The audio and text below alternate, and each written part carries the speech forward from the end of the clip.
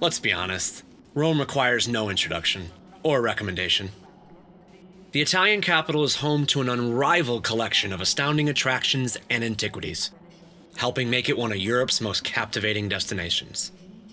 If you're anything like me, though, when you visit Rome, you're just as concerned about eating great food as you are about seeing the sights. So who better to help guide us through the city's food scene than longtime resident Kenny Dunn, the founder of the renowned food tour company Eating Europe. During our conversation, Kenny shares his advice for having great Roman food experiences, serving up plenty of personal recommendations regarding pizza, coffee, and late-night bites. He also offers insider advice on some slightly lesser-known things to do, and even a couple of great ideas for day trips from the city. Well, I hope you're hungry, because it's time to go to Rome. Mind the gap between the train and the platform.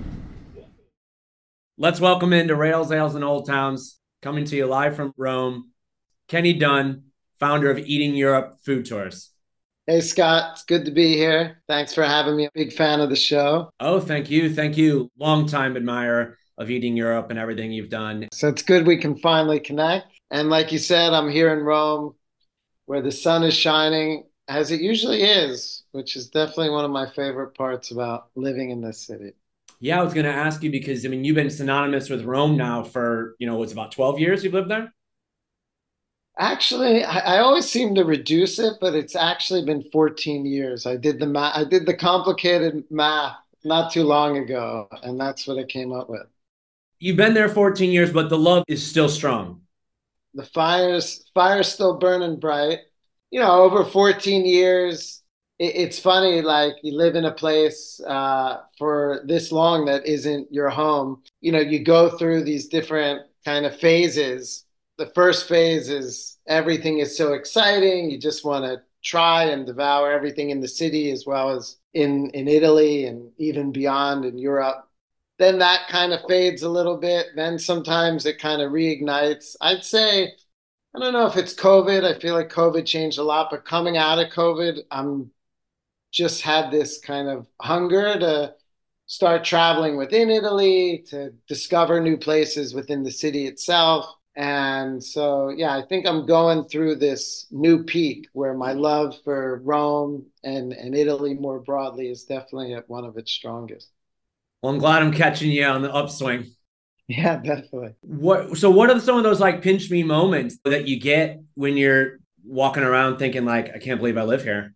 Yeah, I think they happen in different times. I mean, for me, so I live in a neighborhood called Trastevere, which is a very popular area. I'm kind of on the quiet side away from all the madness.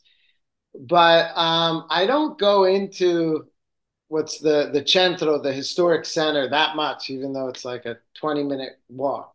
But the good side about not going in that much, when I do, even though I've been living here for so long, when I do, it's one of those moments is just kind of getting lost, as all tourists do and all tourists love doing, in in the little streets in the historic center. Usually at night, that's when I find Rome is kind of most magical.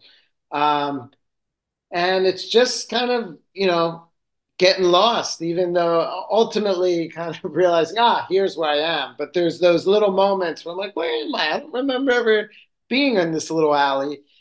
And so that happens oftentimes when I head into the center. Rome's famous for its seven hills. I live just at the bottom of its eighth and second tallest, Monteverde. And a lot of times I'm walking my dog at night, coming down the hill as the sun's setting.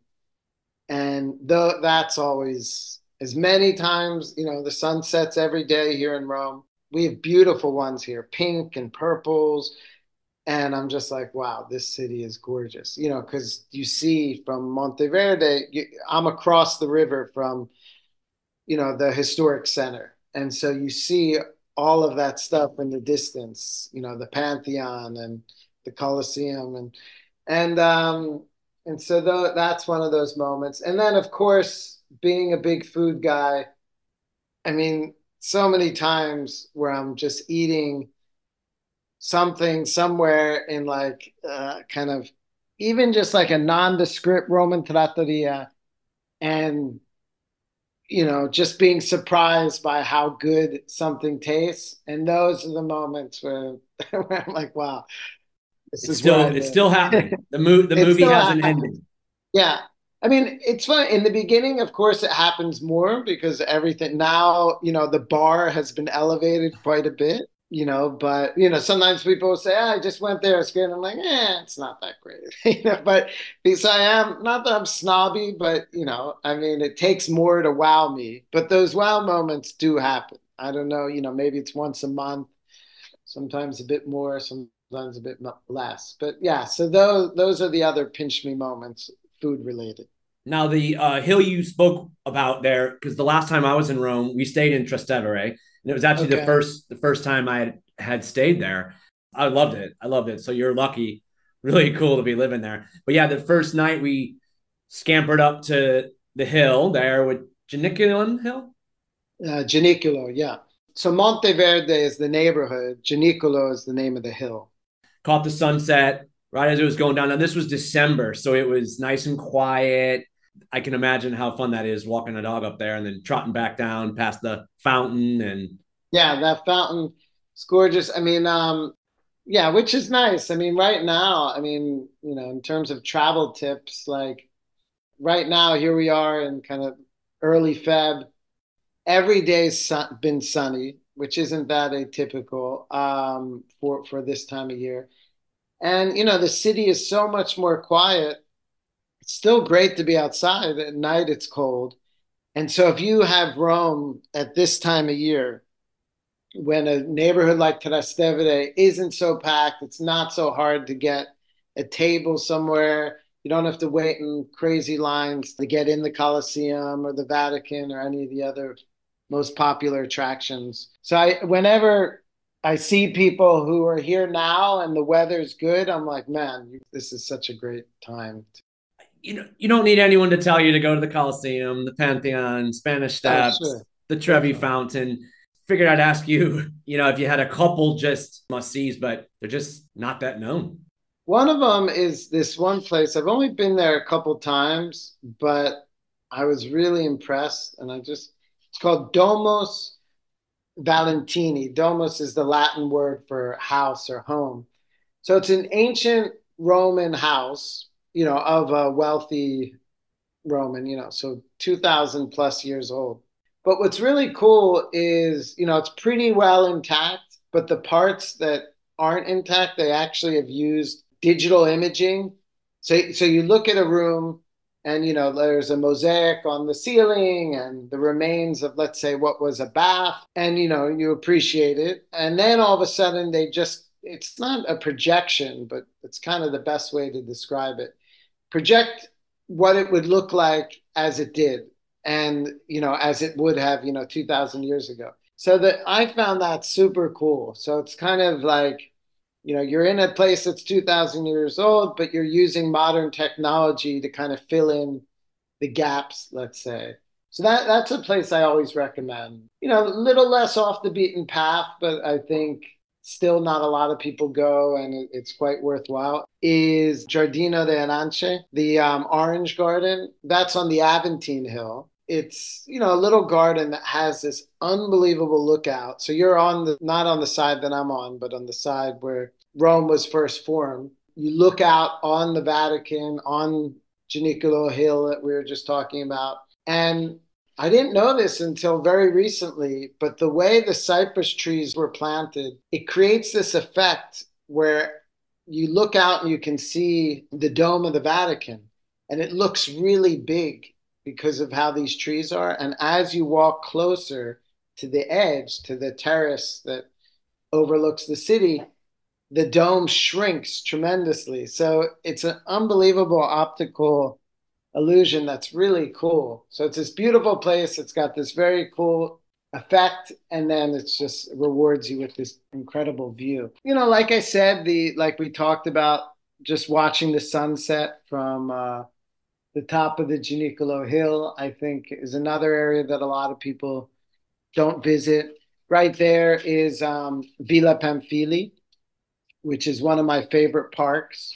So all the parks are called villas. That's really nice. So you could go for a picnic late in the afternoon, then watch the sunset. I think you share a similar enjoyment of just savoring the city skyline. When you actually can get up higher, see the whole city, it gives you a really nice perspective. And that's the one thing that's interesting about Rome. You know, when you're in the historic center, it's a lot of very small, obviously small streets like any ancient city. And so that's a great perspective, but you don't really get to see the size and everything. So you go across the river, you get up to the second highest point, and then you can appreciate things, you know, in kind of a more macro sense. The other thing I would say, I mean, Rome, a lot of people don't realize this, but you're, you know, about a 30-minute train ride to the beach. You know, going out there, having lunch, just looking at the water. I mean, you know, the whole coast is just one beach town after the next, and all of them have restaurants with amazing fresh fish and calamari, and you know, so to go out there and have a nice Saturday or Sunday lunch, you know, right on the water is something that I think is underrated. What town would you catch the train to? I would go to Santa Marinella. It's about a 45-minute train. Ostia is the closest town. So if you're really strapped for time, that would be it, but it's not nearly as nice as Santa Marinella. The train lets you off. You're like a 5-minute walk, if that, to the beach. And then right there, there's a bunch of great restaurants, you know, or you could just pick up something, go for a walk, have a little picnic on the beach. You know, you could take a half-hour train to so many places like the Castelli Romani or the hills outside of Rome. That's where the Pope has his summer residence when it gets too hot. And like Frascati, for example. And you can go there, have lunch. There's some really good wine, grapes, and that are produced, wine that's produced that right outside in Frascati. You can visit a vineyard. That's a nice day trip. You know, so all of those are like if you have more than, let's say, 2 days. Because if you just have 2 or 3 days, obviously there's so much to do inside the city. But if you're spending 4 or 5, it's nice to kind of get outside of the city as well, especially if it's hot in the summer. Obviously, we should talk about some food here. Yeah, yeah. Let's get to the food already. Come on. How? What are we What are some doing here? mistakes you think people make when they're looking for good food in Rome? Well, I mean, I think unfortunately some people, you know, like just assume that anywhere you go into is going to be good.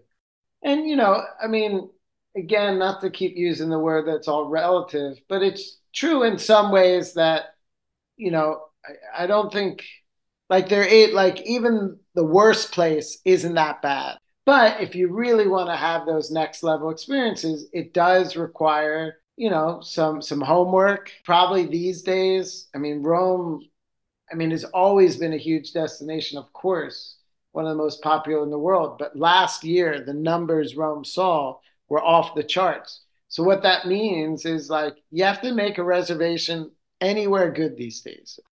Yeah, and then also, yeah, maybe like sacrificing some convenience. If you're trying to like hit the sites, the Pantheon, the Trevi Fountain, or the Colosseum, and then grab a bite very close, well, you know, that's not gonna, in most cases, that's not gonna be the best option out there. You might have to get, you know, we talked about like Monteverde, like getting outside of the most touristy parts to have some of the best food experiences. If you Or prioritize good food and drink, you're going to have to do your homework, and you need to prepare for that like you're preparing for some of the yeah, tourist and I sites. think more people obviously are doing that. Obviously, we run food tours, so what we try and do is on like a 4-hour food tour, knowing that a lot of people only have a few days in a city like Rome, try and give you as many amazing food experiences in those 4 hours. So in those 4 hours, you're going to have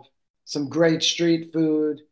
If it's a daytime tour, you're going to get into a market and have that experience. You're going to sit down on any of our tours in Italy for, or most of Italy for some really, you know, authentic homemade pasta and some of the classic recipes in Rome being carbonara, amatriciana, cacio pepe. But yeah, you absolutely, and a lot of people I was about to say are, I think, really planning. Oh, tonight we have guests all the time. Oh, tonight we booked here. Where 10 years ago, I don't remember as many people kind of showing up, having their meals already kind of planned out in a way that people do now, which is it's good because it usually means they're going to go to one of the better places. Why can you shed any light on why it seems that a restaurant that has 20 or 30 small pictures up on the wall, usually of family members or former customers, is almost always a safe bet? It's not just in Italy. I think usually it's more like I'm from Philadelphia, so the cheesesteak places and places like that, but all have, the celebrity photos. And there's a reason why, these places become institutions. But what you're talking about, yeah, there is a real correlation there. There's some Uh, there's just something about it. Like, I don't think anyone's been brave enough to put up a bunch of fake picture. Like, that only yeah. comes with real credibility, I feel like. Well, I think when you're talking about celebrities, and in a lot of Italian places, it's often, Italian celebrities. So if you're kind of a tourist coming from the States, you're looking at these photos and you don't recognize anyone. But to your point, that's still just such a marker for that being a good place. Like all these people with their hand, their arm around the owner or the chef, which sometimes is the same person. It's like, all right, this place must really be good.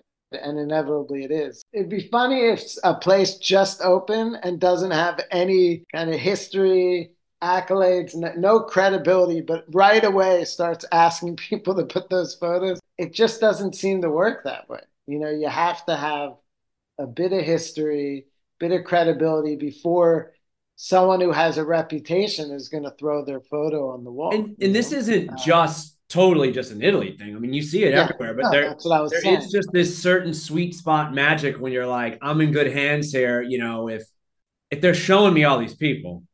Yeah, absolutely. I Newspaper mean, clippings, old newspaper clippings. oh yeah, I mean that stuff for sure. I mean that's all, those are all testimonials to a place's legitimacy and, excellence Pizza is a huge thing all over Italy, but especially in Rome. all over the world.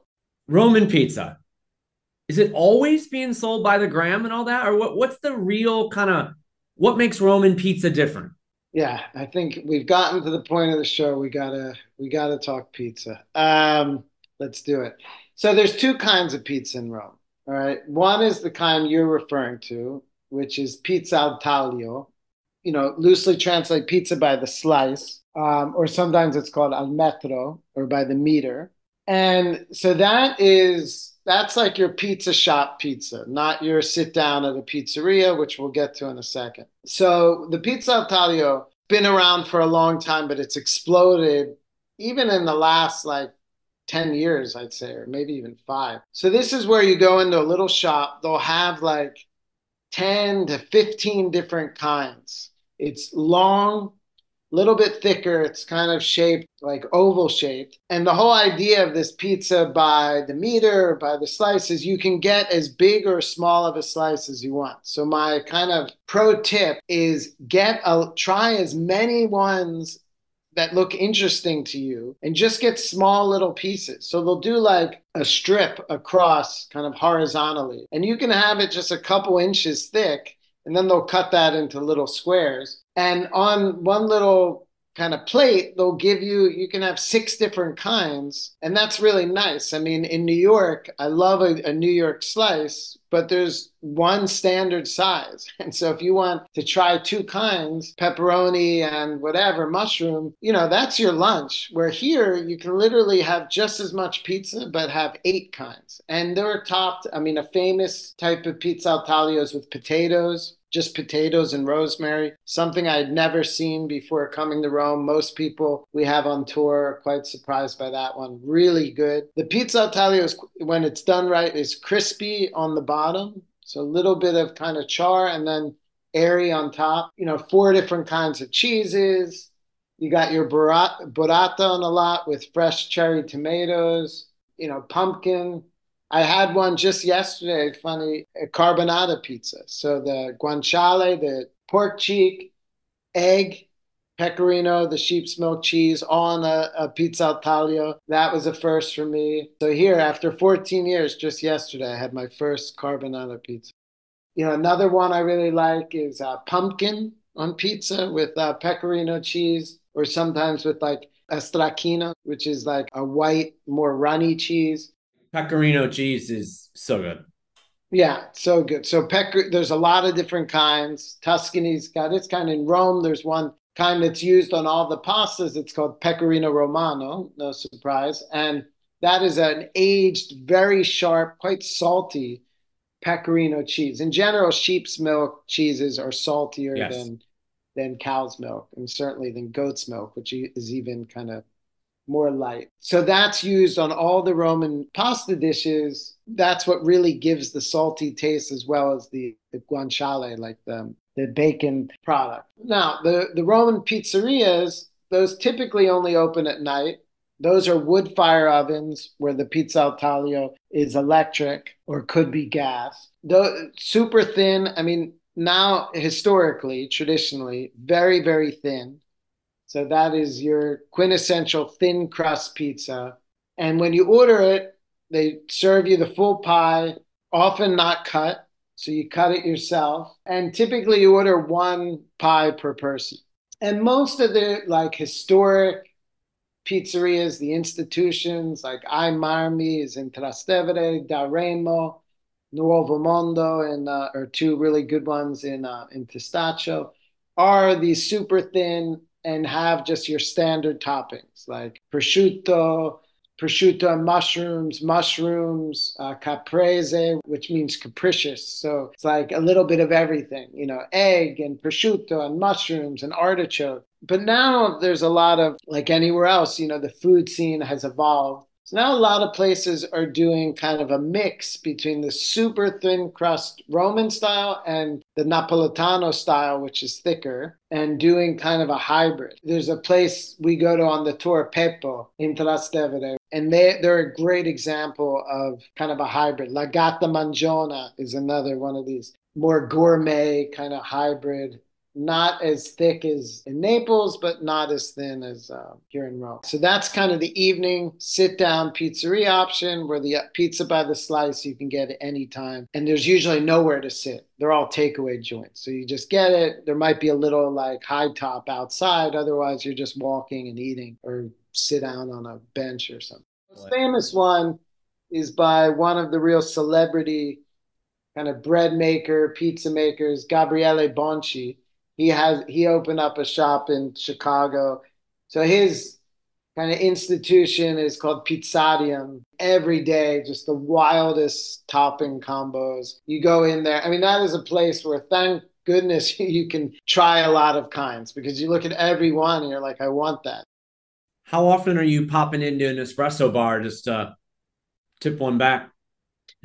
Tip one back. I'm usually tipping 3 back a day. In Rome, I mean, an espresso outside of the tourist area is €1. Some places it's €1.10. It's been €1. I've been here for 14 years. And, you know, so that could be either just a shot of espresso, what here you would just call a cafe macchiato, which is a little bit of foam milk. And that's €1, you know, so like, for me to make a coffee at home when I can go across the street, not to mention it's like a nice break if I work at home. So like just to pop across the street, get some air, talk to the barista, or a cappuccino. I mean, you want to talk about the best value anywhere in the world. The quality of coffee here, there's nothing less than like a 7, you know, and then a lot of places are a 9 or a 10.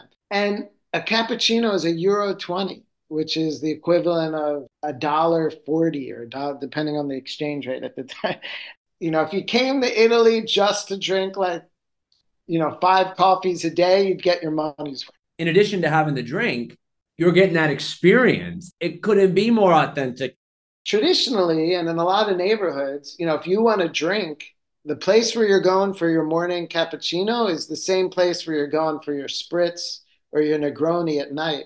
That's why they're all called bars because they're licensed, to sell alcohol. But yeah, I mean, to your point, go there in the morning, not at 11. I know you're on vacation, you want to sleep in, but one morning, wake up, go in there at like 8 a.m. when these places are packed and just observe it, take it in, besides drinking whatever you decide to order, but just to see people, they come in, they order it, they take 3 sips of their cappuccino, put the glass back on the bar, they're out of there. Even if you don't understand what people are saying, just seeing the small talk and the gestures with the barista, watching how this guy or gal can manage like 30 orders at once, there's no writing anything down. There's no tablets. It's like everyone's screaming out their order. Somehow they retain it all. They've got usually 6 going at once. That's what's so cool to watch. Italy is one of the places in Europe where honestly, just people watching is an event. Yeah. And you just feel like you're like, oh my gosh, I can't believe I'm actually in this scene right here. And also, if you don't like espresso at home or have thought you're not an espresso person, try it in Italy. It's a totally different animal. Yeah, there's really no options. If you want your coffee while you're in Italy, well, that's what you're drinking. So the other thing that people really are surprised, like a cappuccino here, it's a shot of espresso. It's still quite small. So like by, American Starbucks standards. It's a baby chino by most Yeah, it's a standards. baby chino. And that's why, Romans or Italians in general will have like 8 shots of espresso a day because it's not a lot. You see people with their giant mugs, their 20 ounces or whatever they are. That's a lot of coffee. Where here, if you're just doing these little shots of espresso, in terms of just volume, you're not consuming as much as one of those massive mugs that you see. So what about you've been out all day? Let's say you started your day with an espresso, you've done your people watching, you've seen a couple sites, but then you've lingered over a long lunch somewhere in Trastevere or Testaccio. You've seen a little bit of Rome at night. Maybe you've had a couple drinks. Where are you going for a late night snack? Well, here's something that very few people know, which still just blows my mind. So I think everywhere in the world, at least where I've traveled or lived, late night in the exact scenario you're describing, you've had some drinks, you want something greasy, whether that's a greasy slice, if you're in New York or Philly or so many other places. Some places like Iceland I was in, you're going for hot dogs. Other places, it's a gyro, like in Greece, or a kebab in London. So many other places, it's going to a kebab shop. In Italy or Rome specifically, they go for a cornetto. A cornetto is like the Italian version of a croissant. So you have these cornetteria, like these cornetto places, which are really just like a pastry shop, but they really cater to the night crowd that open up at night, and people will go, and that's what they'll eat late at night, which is just bizarre to me. I mean, part of it is there isn't a real drinking culture here. So, how late is a pizza place open, or like one of these spots that does like the soupli, the little fried things? yeah, so the fried rice balls, which are different than the arancini, which you have in Sicily, they're not as big. In Rome, and this is just a Roman thing, I mentioned Italy, 20 regions, all with very different cuisine. In Rome, it's fried like a risotto rice, a borio can be used. Sometimes in a meat sauce. These days, less places are using a meat sauce, a tomato-based sauce filled with mozzarella, rolled in breadcrumbs, deep fried. That would be the perfect late night snack. Like a lot of places, like the most famous one, I Supli and Trastevere, that's open till 11. Okay. But yeah, so that might be open till 10 or 11. 11 probably on Fridays and Saturdays. That's an option, but not quite what I was referring to after midnight snack. I mean, can you just believe? I mean, obviously, you've been at the forefront of this with Eating Europe. You're in 10 cities now across Europe? We're now in 14. So we Oh, just opened up 4 new cities just 2 months ago. sorry to sell you short. No, that's okay. It's hot off the press. I'm happy to announce that here. We just added Venice, Milan, Palermo. So three big, incredible Italian food cities, and Athens down in Greece. Amazing that just in the last, 15 years, we'll say 20 maybe, just how food has just become so synonymous with travel. Like it is so intertwined. Can you imagine it ever going back? No, I don't think it's going back. When you go abroad, like it's not only just checking out certain places, but it's also getting kind of insight. What is food culture in Rome? We talked about the bar. We just talked about late night being, these sweet pastries. I mean, these are all the little insights that you want to get when you travel, broadly about culture and specifically within culture about food, because that's such a big part and an accessible part about learning about a culture is how do people eat? What do they eat? It's been an explosion. Food tours specifically, when we started, just for perspective, 13 years ago when I started eating Europe, there was no one else doing food tours in Rome. And now so many food tours everywhere. And just the market has grown, the appetite, for food tours, pun intended, has grown so much. Everyone's looking for these kind of activities. Same with cooking classes, wine tastings, whiskey trails in places like Scotland. I mean, beer tours. These are the kind of experiences that people want to have. And these organized experiences kind of ensure that you're going to go to good places. I can definitely say that I always wanted to travel and would have wanted to travel, I think, but traveling thought of like it was, especially in Europe, maybe it was a bit dry in the museums and art and all that. And that's amazing stuff. But it was once that food and drink got introduced, I was like, okay, like I'm in for this. I think kind of what you do in a destination, the kind of tours, activities, just even the eating, the not necessarily planned, that's the best stuff. Those are the experiences you remember most. And the other thing I often say is, as incredible, obviously going to the Colosseum, being on the canals in Venice, or, seeing the Duomo in Florence. I mean, all of those things, or David, are incredible and must do's, but you don't hear people, those aren't the stories you tell. The stories you tell are, oh my God, I went into this random trattoria in this small town in Umbria, or on some random street in Rome, sat down, and this woman who I think was like husband-wife duo, and they didn't even have a menu. She just served me this thing, that's the thing. And I didn't even know what I was eating. And afterward, I found out maybe it was something like tripe. Afterward, I found out it was that. I would have never ordered that, but it was actually delicious. Or it might be an organized thing. I learned how to make gnocchi and I didn't realize how easy it was, but it was so cool. And then we made this pesto out of pistachio nuts. I mean, those are the stories I think you come back and you tell, more so than I went to the Colosseum and it blew my mind. Well, I'd say long live food and drink travel. I guess we'd be remiss if we didn't cover a little bit of the Eating Europe tours in Rome. All right, I'll do a little plug because, and besides just kind of plugging the business, I mean, as I said before, I mean, what we do, we're really trying to give people these kind of memorable food experiences and make sure that, in 4 hours with us, you're going to be able to tick off your list. I tried carbonara, cacio e pepe. I had a soupli, which we talked about. I tried a fried artichoke, which is another like must have in Rome, Jewish style artichoke.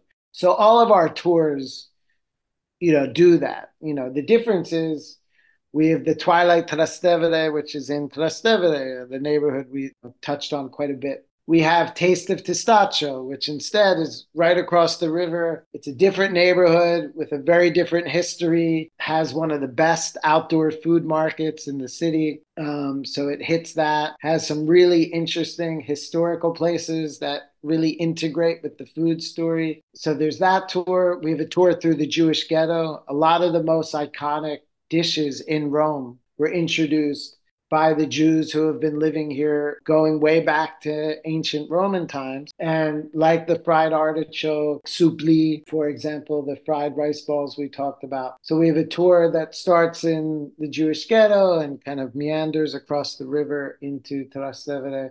And then last year we started doing some food tours on a golf cart. This really cool bright orange Eating Europe golf cart. And what's cool about that is you can actually see a lot more. We take you up to the Gianiculo, which we talked about a couple of times. It's an incredible view of the city, and pop open a bottle of Prosecco as you're looking out at the city at night, totally illuminated, and then drive down into Testaccio, go into the Jewish ghetto. You can hit like 4 of these incredible neighborhoods in a few hours because, you're not doing it on foot.